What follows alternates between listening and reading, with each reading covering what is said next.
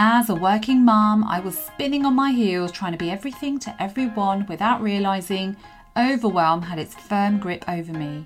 And it's no wonder, since we juggle many identities and responsibilities and tendencies to shy away from our awesomeness. Does this sound like you? I believe one of the keys to successful living is activating our personal power. The question is, how do we do this? Join me each week as I uncover actionable tips from experts and intentionally aligned working mums who, like you and me, are on a journey to boost their personal power. My name's Roxana. Welcome to the Personal Power Boost podcast. My guest on today's podcast returns for the second time. Deepa Lee is an author who wrote Written in 2019, which is a semi-autobiography about a girl born in a constrained culture and into a family who struggled with integrating their girl into a Western culture. All of this meant she ended up agreeing to marry a man who was equally insecure, but also held a lot of power over her. The story depicts the life of a girl who eventually breaks free, but pays a heavy price of being misunderstood and estranged by her family. Deepa is here today to share the reality of her own life, her own upbringing, the struggles and the similarities with the character in the book Written. Welcome, Deepa. Thank you, Roxana. Good to see you again and good to hear from you again. Welcome to the show. So I would love to find out a little bit about your own backstory and, where I know that the book was a semi-autobiography, but it would be really good to know just from a reality perspective of how your life kind of started off and the key events that happened in your life to shape you to become the person that you are today. Yeah, absolutely. My background really is Bangladeshi. So my family originally were from Bangladesh, and my father arrived back in the 60s. He set up a restaurant and he established himself here. My mum, she and I and my brother arrived in the 70s. So I was about 2 years old when I first moved here with my mum and settled in the UK. And we grew up. I grew up in the north of Greater Manchester, in this small town, and it's sort of set in the hills and the Pennines. So every day I would be able to walk to school, and which is very close, and see the hills and the Pennines in front of me, and that was always my starting point. And in the book, when you read the book, you will see that scene and the setting that it's very much a very country sort of small town place in the north. And the hills gave me a lot of inspiration for the book, because when you look across the Pennines and the Peak District, you'll always see clouds hovering over, and you've got this sunlight coming in, and it was a real place for me to dream. Being in the north, you're in a town where it's really quiet, not a lot going on, and it really gives you a lot of time to think about things. And the hills were always a place for me to look out onto and actually think about, where I can go, what is beyond that hill, what is that town? I wonder what that looks like over there. I wonder what it'd be like to walk across to that street. Oh, I can see people walking. I wonder what they're doing, what they're thinking. And, growing up with my family, it was pretty much just us, really, my mum and I, really at home a lot of the time. And, she would often talk about her dreams and what she would like to do. And I would always wonder why she couldn't have her dreams. Why can't she have her dreams? Her dreams would always be to go back to Bangladesh and live there, or be with her family there and everything. And I couldn't understand it. So some of the inspiration from the book was, this idea that, my mother always had this, she wanted to explore, she wanted to do things, but she couldn't do it. She felt she she didn't have any choice. And the reason she didn't have any choice was because in her world and in her belief system, that everything was written by Allah in a certain way, and that you have to accept your fate and your destiny, and what has been written for you. As a little girl, I found that really hard to swallow, if you like. I couldn't see how that, you had to just accept everything.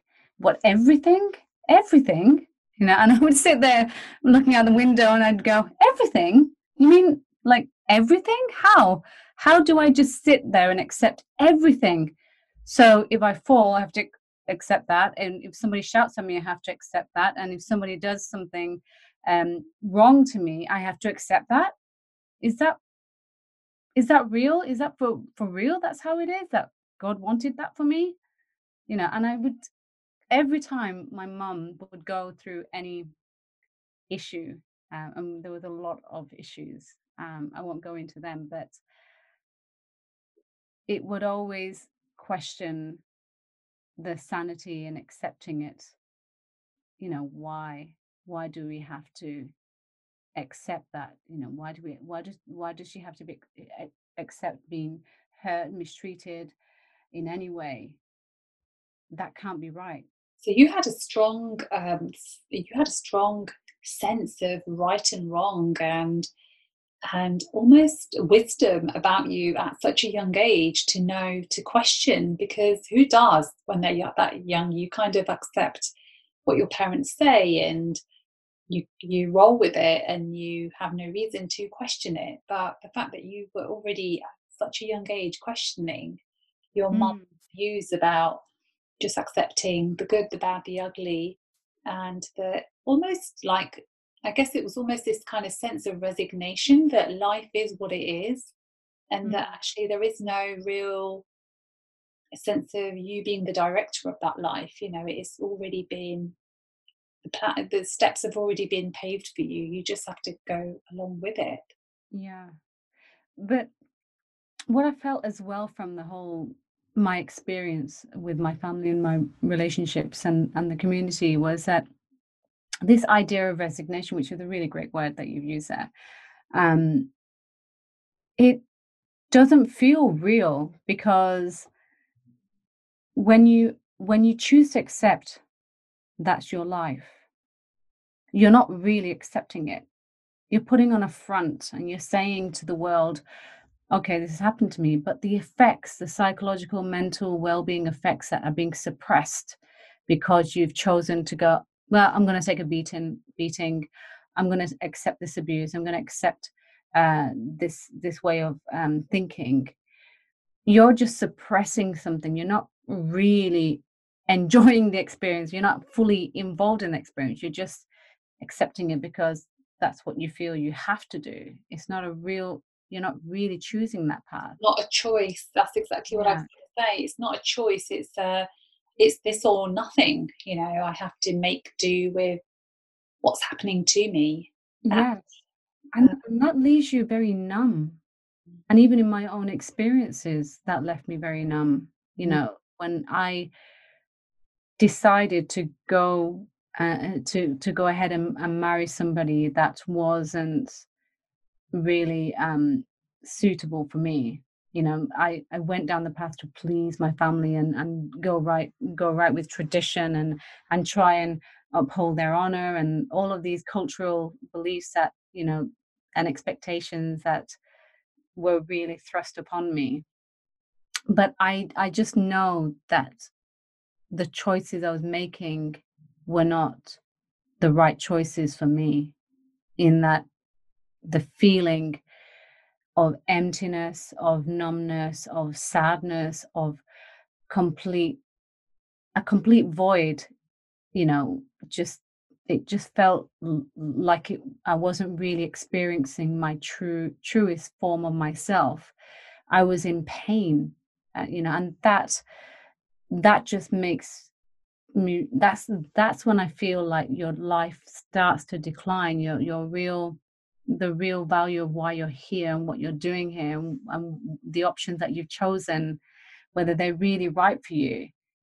Because when I moved away from it, eventually, when I chose to move away from that, I experienced amazing, miraculous feelings, the sensations of, wow, this is what it's like to make choices for yourself. This is what it's like to walk out of the door and feel your real value. This is what it's like to do a job that you really enjoy. And all these pleasures I was now feeling was just phenomenal. And I wrote the book because I wanted people to explore those ideas for themselves. You know, when they read a lot of what's going on in Eleanor's life, you'll start to get a sense of, she's really thinking this through, and she's really processing what's going on. Every obstacle that she hits, she's presented with a choice. Do I you know, still push through with my exams or not? Do I try and please my family, or do I just please, you know, try and achieve what I've set for myself? You know, do I please my family and, you know, get married, or do I try and find the right forward, what way forward for me?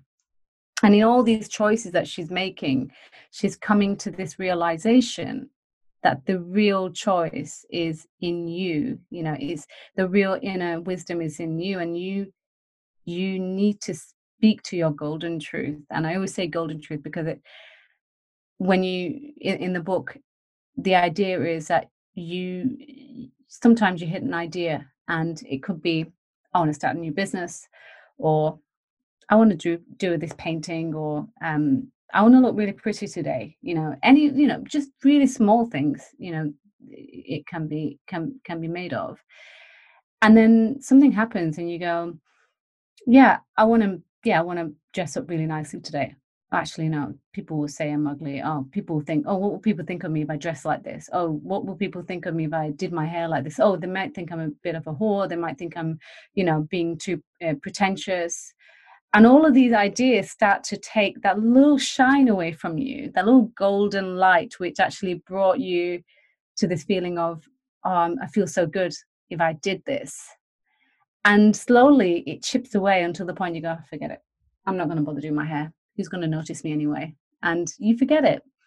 And I really like the idea to bring together, you know, my expression and my writing with that, with honoring that idea first, that your inner wisdom and your inner golden truth, that little shining light that's inside of you, you've got to give it room to shine and let it be there.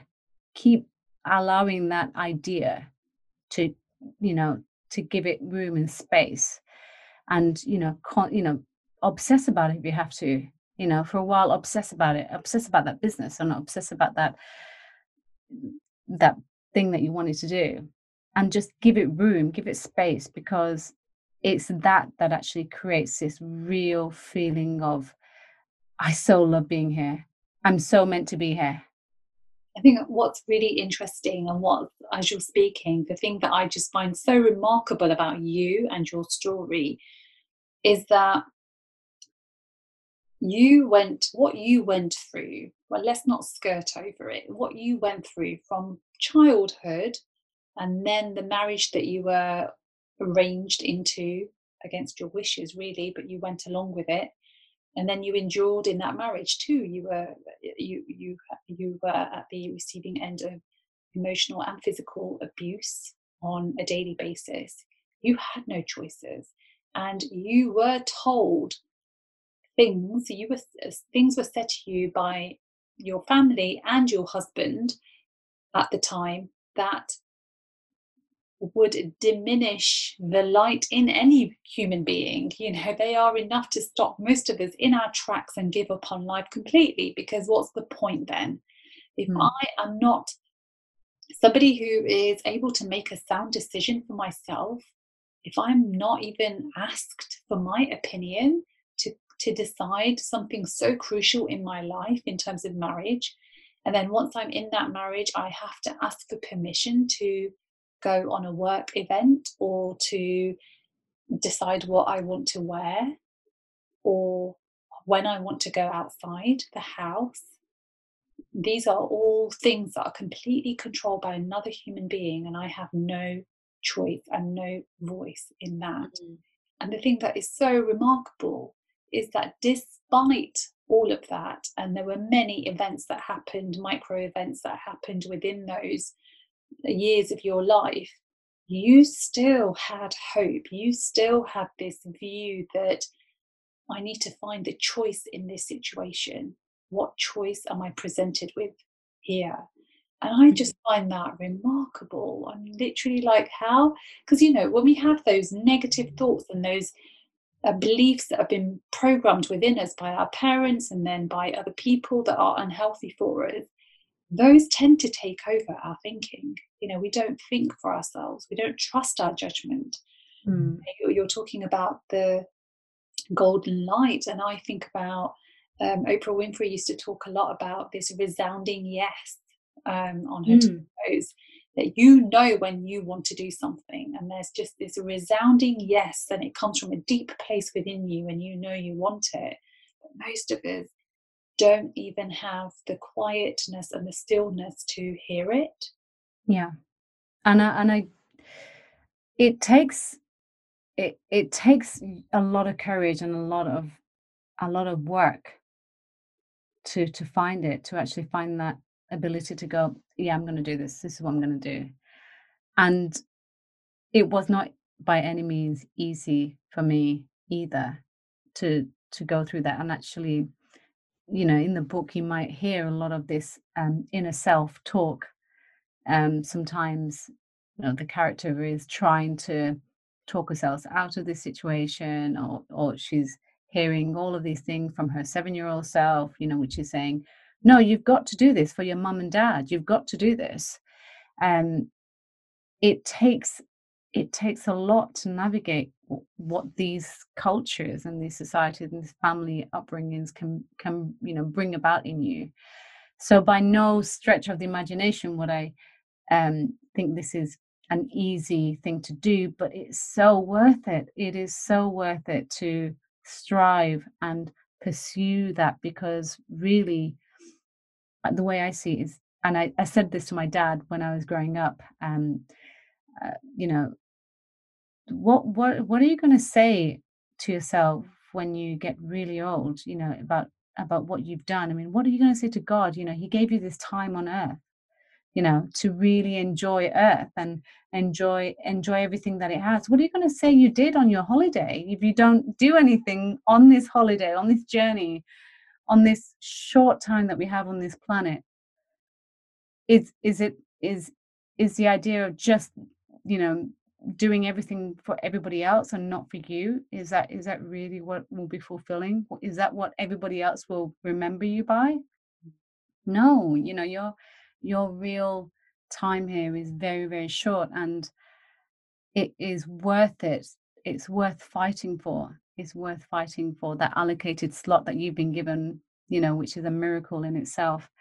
Oh, Um, that's so beautiful. I love that the way that you put that, this allocated time that we have.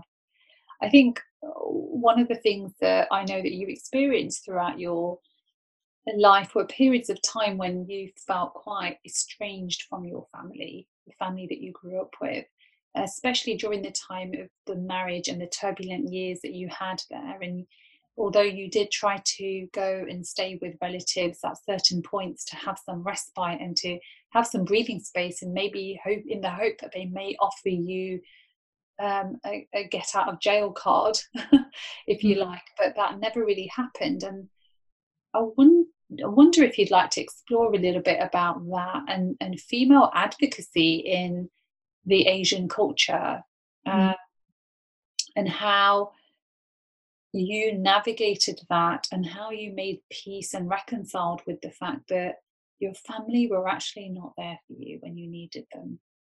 Yeah. So I've I've always felt like I am, in a way, an alien in my family. I've always felt that I'm watching, I'm an observer and I'm watching what's going on around me. I've almost kind of like dislocated, if you like, and detached from my presence on earth, and I'm watching all of this going on around me. And when I what it always the sensation I always got was, are these am I invisible? Because these people don't seem to understand that physical violence, hurting somebody, is never right. It's never right. How can that be so such a minor element in my existence? If I'm not safe and if I'm not healthy and physically safe, then how can that be treated in such a trivial way? And I think the reason why a lot of the time in these cultures, it's just embedded into their idea. It's a bit like, um I don't know what the word is, but when people have just become so neutral to seeing things, they just see it so often that they become just, yeah, this is what happens, and this is, yeah, she's probably to blame for it because she obviously upset him, and that's the reason um why this happened. She wasn't conforming to something, and that's why it didn't happen. And there's this, I think, in women in these culture. I'm not saying everybody. I'm just saying a lot of these families are pretty much reinforcing these truths, for themselves. They're often, you'd hear them, well, this happened to me too, and you obviously, and it happened because I did something wrong, or they are almost allowing it to become normal behavior for men. And rather than kicking up a fight and going, how dare you, and why did you allow this to happen, and how could you let this happen to her, they take the other stance that it's definitely the girl that's a problem, in and yet every part of my being was saying, there's nothing left of me if I'm not alive. If I'm beaten, then there's nothing to be honor anymore. There's nothing to be proud of anymore. There's nothing. If I'm not alive, then there's no point in this marriage, And my family have to found it very hard to come to terms with this idea that I was not going to tolerate this. I wasn't going to tolerate abuse. I wasn't going to tolerate physical abuse. I wasn't going to tolerate being controlled to the point where I couldn't leave a room unless I was given permission. And there was just something completely foreign, in that circle, in that surrounding, that just wouldn't agree with me. It just wouldn't agree with me because, my family just seemed to think that it was this is what happens in marriage. This is what you need to suck up and live for. And I placed it wasn't so much that I placed value on my life, but I felt there was so much I'm here to do.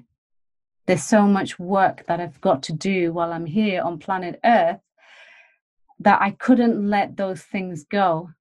And the one thing that was really coming back to me time and time again was that if I'm not alive, how am I going to allow those things to happen? If I'm not safe, how am I going to allow those things to happen? And one of the things that really was a crossing point for me was, when I felt pregnant, and that was really when I came to the crossroads. Was, what do I do now? How am I going to survive this? You know, how am I going to bring up a child if I'm not safe myself? How am I going to, you know, survive? What will happen to my baby if I don't survive? And if I'm not safe, who's going to look after this child? And that just became too much for me. And it's a bit like when you're on a plane and they say that before you secure anybody else's seatbelts, make sure you secure your own first. And it wasn't, it was a huge moral decision I had to make, but I wasn't going to allow myself to die in a situation where I had to be responsible for somebody else, and I couldn't do that. And that was when I realized that in every situation there is a choice. And the choice that you need to make is loving yourself, loving the value that you place on being here and the reason why you're here. You're here on planet Earth, not just to live and learn and all these things, but you're bringing something every day.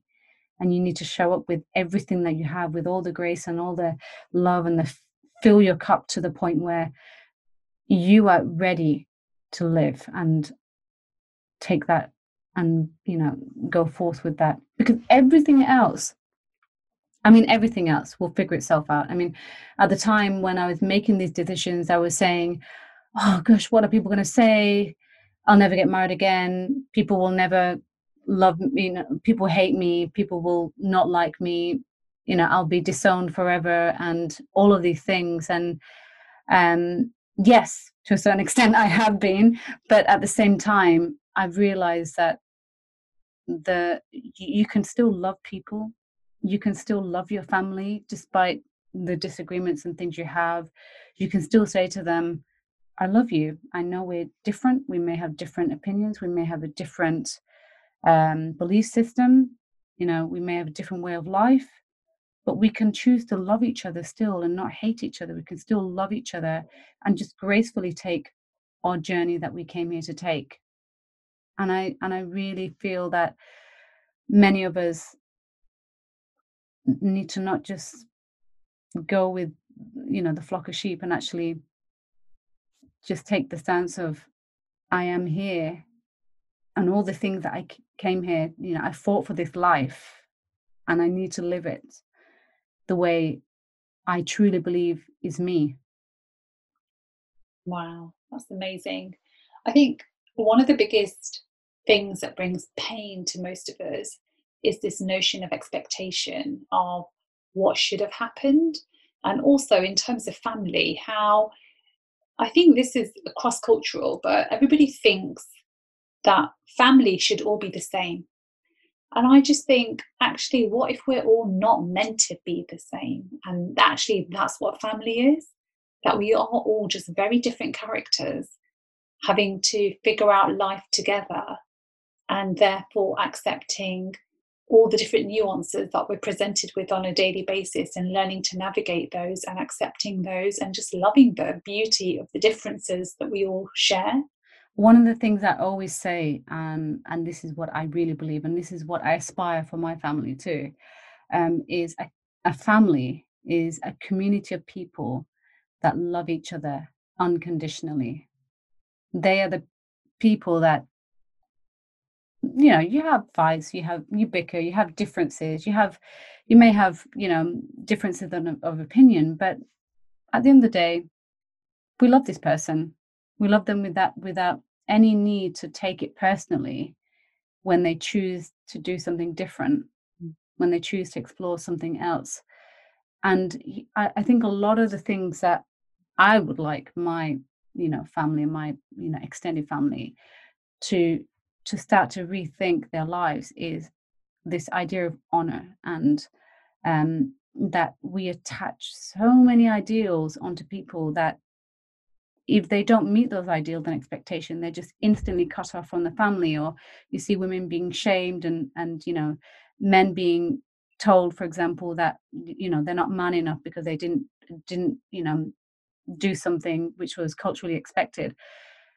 And I think if we can, start to send out messages that there is no need to feel afraid to be yourself. You know, love was unconditional. Love was something that we were brought up with, and we should embody everything that we have in us to be, filled with love, and not with it, and not start to attach, well, this person didn't do this, so I don't like them anymore. This person didn't do this. We can choose to be free of that, and actually go, this ball of love does not mean that I no longer love them because they have a different way of life or a different way of thinking. We can choose to just maybe not hang out anymore because we may not be compatible, but we don't need to we don't need to hate somebody. We don't need to hate somebody and have a total disliking to somebody because they just didn't, have the same, maybe have the same journey or the same pattern of ideas and beliefs that we have. And you And move. the other thing about this as well is, anger, the way I look at it is, it's like a ball of fire. And every time we get angry, we're holding on to this big ball of fire. And then, we hit somebody with it, by saying something or shouting at them. And then we throw that anger to them. And then they are now holding this big ball of fire of anger. And they're going, "Ah, no, I'm angry too because she said this to me, and now, she's made me angry."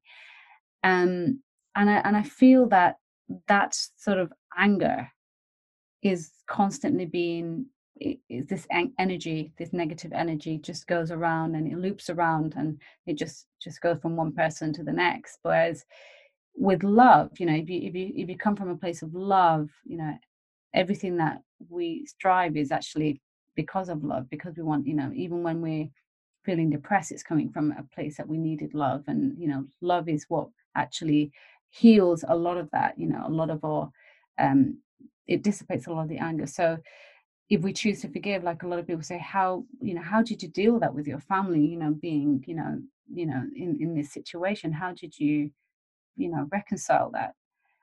Well, I say, well, I don't dislike my family.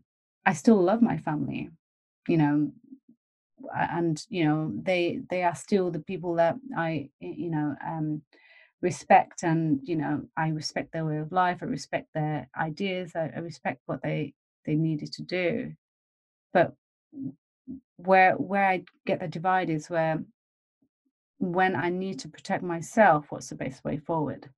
Mm. I can still love them. I can be different to them, but I need to find ways in which I protect myself So what first. have you been able to do for yourself that your family weren't able to do for you? So I spoke earlier about advocacy, female advocacy. I know that you turned to different relatives at different times to seek refuge and support and try to have an alliance. And for somebody to just say, yes, this is wrong, and it didn't come for you in the way that you needed at the time that you needed. So how have you since then created that that resilience, if you like, to be there for you in the way that you need? You know, the way I look at it is, it's not their fault, actually. A lot of the things that happened, and their beliefs and their story, that everybody's coming from their own story. Where whoever you are in the world, whichever community, whichever race, you can only be defined by what you've heard and what you've seen and what you've experienced. And and in a way, culture has given a lot of the backdrop to that as well. Um, so when you realize that they are only speaking from their own truths or their own realities, then you start to realize that actually this wasn't anything personal to me. I don't need to hate them or get upset with them because this was not their fault. This is just what they believed. I mean, my mother is a complete example of this because she was married when she was 12 years old. A child of 12 years old gets married to a man who is 20 years older than her. She is then moved pretty much within a very short time frame to this country, and is expected to live and serve for my father and bring up her children in a country where she cannot speak English, she can't read or write in English, and all she knows is what her mother has taught her, which is that you have to accept life as it is, and you have to accept what God has given you, gracefully accept what's been written. And when you think about it, of course she's going to raise up her daughters and her children in the same way, because that's her truth, that's her reality, that's what she knows. And the reason why you can't be angry with anybody and upset with anybody about maybe the way you felt you've been mistreated or misbehaved is because they come from this place where that was what their reality was, and that's why they made the decisions that they have. The only way you can change that is actually go, right, this is what happened, and it happened because of this, but now I have a choice. Do I want to face the same reality for myself? Do I want to accept those things for myself? Or do I want to go, let me take a quick look at the vision of my life in the future of my life and go, this is not what I came here to be or wanted to do. These are the things that I want to do. And it's going to be a struggle sometimes to achieve those, because a lot of people with their own stories and their own backgrounds and their own realities will probably say, no, this is not the way you need to live your life. But they are only people that came with their own stories. So you've got to go, what's my story? What can I do to rewrite and shape my story? And that's why, and I think, the first opening chapter, when you read it, that is the concept that I was enlightened to from as a 4-year-old. And I remember sitting at the window, in our house with my mum, and a plane is flying over the sky, and my mother's upset, sad, and she's longing to go back to Bangladesh, for example. And she says, well, there goes another one, never be able to go back, and she's crying and she's upset. And I say to her, why can't we have that? And she says, because it was all written. That's all life. That's all written. That's what I have to accept. I'm never going to go back to Bangladesh, and I'm never going to see my family again, never going to see anybody again. And I just remember feeling really, at a 4-year-old, like, how is that possible to believe? How can I accept that? And I just remember thinking, I'm not going to accept this. I wasn't born for it all to be written for me. I was born to write it. And I remember that truth, that narrative, and that is my real narrative, goes all the way through my life. It's a question I ask at every single crossroad that I come up against, that, all these ideas people have, they're great, but we can choose which way we want to take our paths for ourselves, what feels good in that moment, and what we want to carry forward with is actually, you own it. It's nobody else's to take away, it's yours. And I just want to be able to convey that. It took me 40 years actually for me to come to that point where I realized that for myself. A lot of mistakes later, a lot of tears and a lot of grief and a lot of sadness, to actually go, actually, I do have a choice. I do have a choice. I can actually choose to do things. And that's just, even just to wake up in the morning, for example, and instead of listening to that inner critique that says, oh, you look ugly today, you look fat, you look whatever, you can, even from that point, you can choose and go, no, actually, you're somebody telling me that's not how I need to choose to feel, or choose, the path I want to take today, negative or positive. So I'm hoping that when people read the book, they actually can really be drawn into some of these ideas and how it can really be uplifting for them. I know it goes through a lot of sadness, example of sadness, but I hope that it gives them courage to actually fight for those tiny little wins that, you'll get in a day. You'll get a lot of bad days and a lot of horrible things happening, but you can slowly chip away at all the good things and just, get to what you really came here to be and do. Absolutely. I mean, I think you are so eloquent in the way that you share your reality and what you depict in the book. I think you're absolutely spot on about making choices and recognizing the fact that you have a choice at every juncture in your life, every single day, every moment, every thought that comes into your head. You can choose to believe it, or you can choose to create a new narrative for yourself that serves you. Almost like the perfect way for people to kind of take away a tool that they can use in their own life to think, okay, I have a choice here. I have many choices actually. If I choose to recognize the choices, because part of it is being able to see them. And hearing you, I see that from a young age, for some reason, you had the foresight and the wisdom to recognize that you do have choices. And even though there were lots of twists and turns, and you took choices that weren't real choices, they were decisions that you just had to go along with, in the end you came back to your truth, and in the end you made choices that have compelled you to move forward in your life in a way that now most people would look to and aspire to have, that sense of freedom and self-love and growth and progress, and to create, as you say, that community around you where Yeah. he is loved. And I think that's I mean, one thing I'm writing more, just small nuggets of information to try and just set the sort of ideas that I'm working on at the moment. And this is one thing that I feel really true to me, and I always try and say every day, and that this is what I say: there are always choices. Be yourself, love yourself, and most of all, free yourself.